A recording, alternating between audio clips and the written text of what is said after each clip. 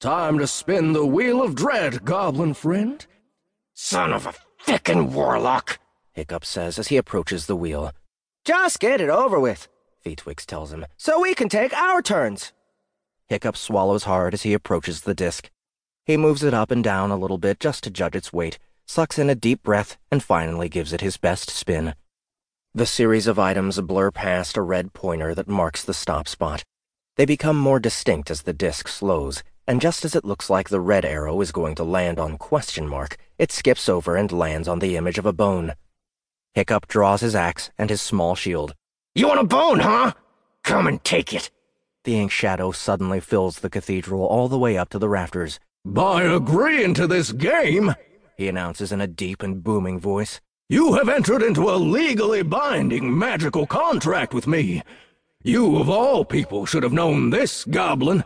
Me and my friends never played with no magical contracts. I'm not your friend, the ink shadow chaffs. With that, Hiccup's right arm completely disappears. No blood, no violence, no nothing.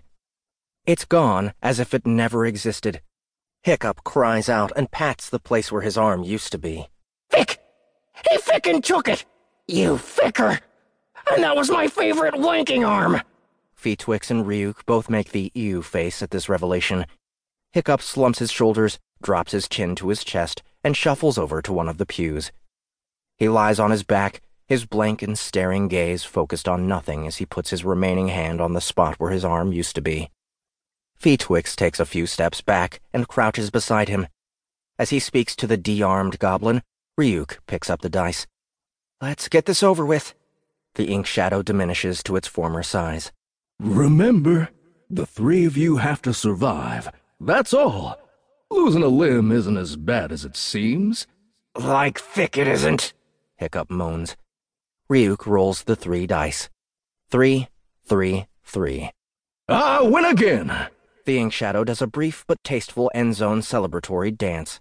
Looks like you are on the path to losing, commoner.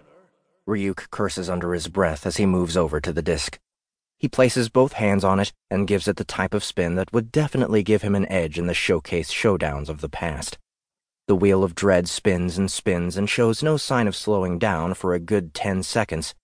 Eventually, digital gravity takes hold and the wheel begins to slow. The red arrow just barely passes the peg separating the skull and the ? Where it settles. The ink shadow sulks for a moment. All right, he finally mumbles.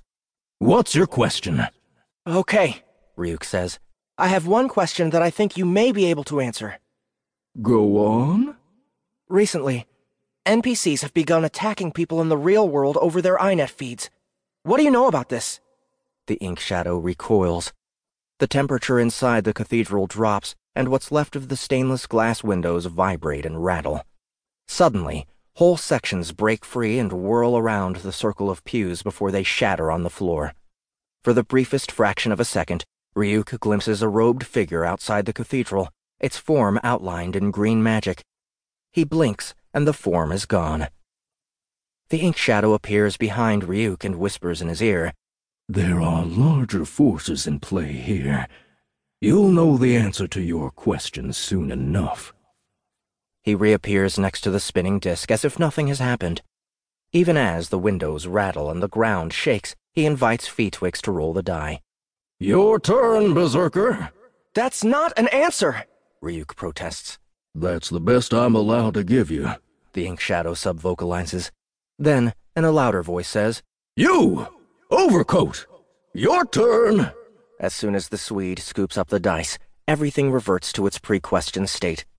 Feetwix rolls the dice between his palms and casts them at his feet. 3, 2, 5. 10! An even number.